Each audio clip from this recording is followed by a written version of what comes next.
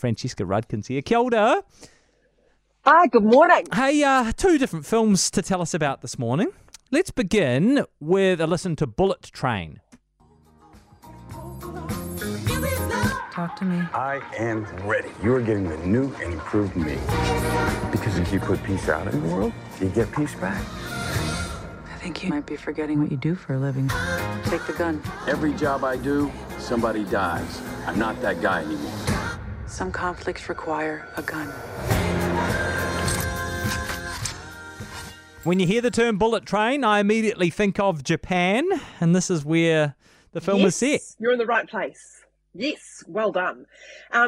This is good fun. Brad Pitt's having a ball in this film, and he really drives this film. I think it's very much driven by his performance. Think lots of wacky chit-chat like a Tarantino film. There's quite a lot of violence and some very good action like a John Wick film.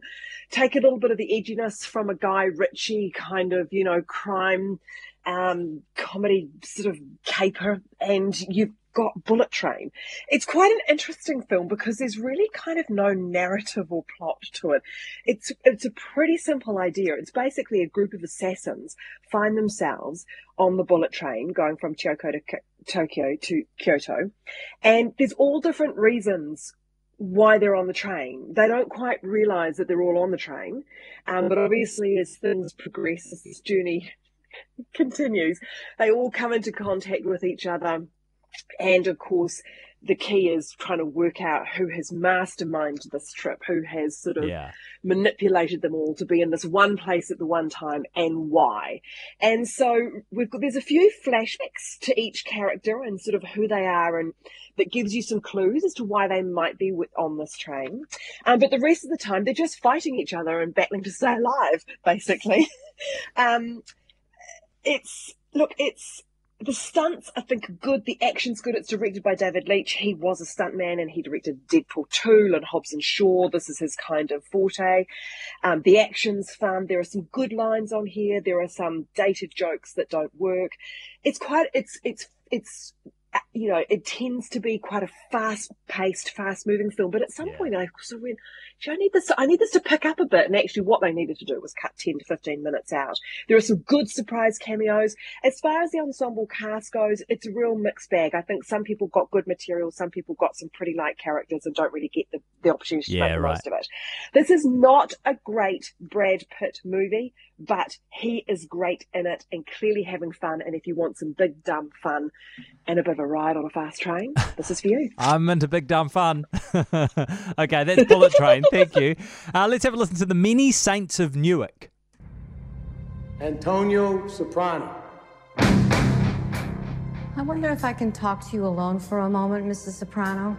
On the basis of the Sanford Binet, he's high IQ. You can't prove it by me. He's got a D+ average. Well, he doesn't apply himself, but he is smart.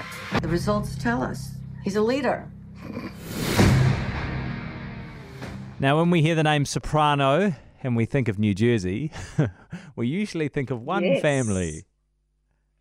Yes, The Sopranos. So this is written by the creator of The Sopranos, David Chase.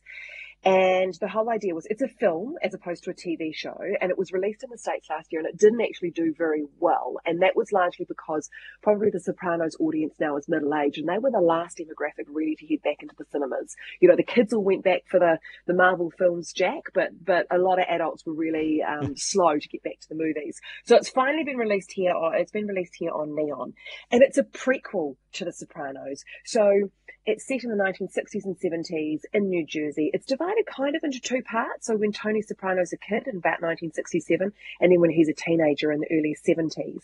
But it's not just Tony's backstory. It's also designed to be a standalone film, a gangster film that looks at the tensions and rivalries between Italian-American and African-American crime enterprises. Look, it's quite fun to revisit these characters, and actually they've matched them physically really well, these younger players, to their counterparts in the TV show. But I do think the film captures the spirit of the source material, but it doesn't quite live up to the original material. I think two people are going to enjoy this. If you've never seen The Sopranos, watch this film and then start the telly series. It'll actually be a really great introduction for you. Okay. Or you are a huge diehard fan, you might enjoy watching this film, because if you're a super fan, you'll probably pick up all these little cues and go, that's why that, or that's that, or da-da-da. So I think it probably works.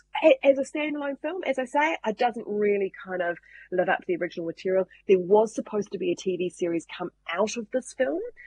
Once again, still a prequel to The Sopranos, but I don't think the film was, sort of picked up well enough that that is on the cards at the moment. So we'll wait and see. Yeah. So yeah, if you're a fan of The Sopranos, have a look and see what you think. Nice. Okay, great. Thank you, Francesca.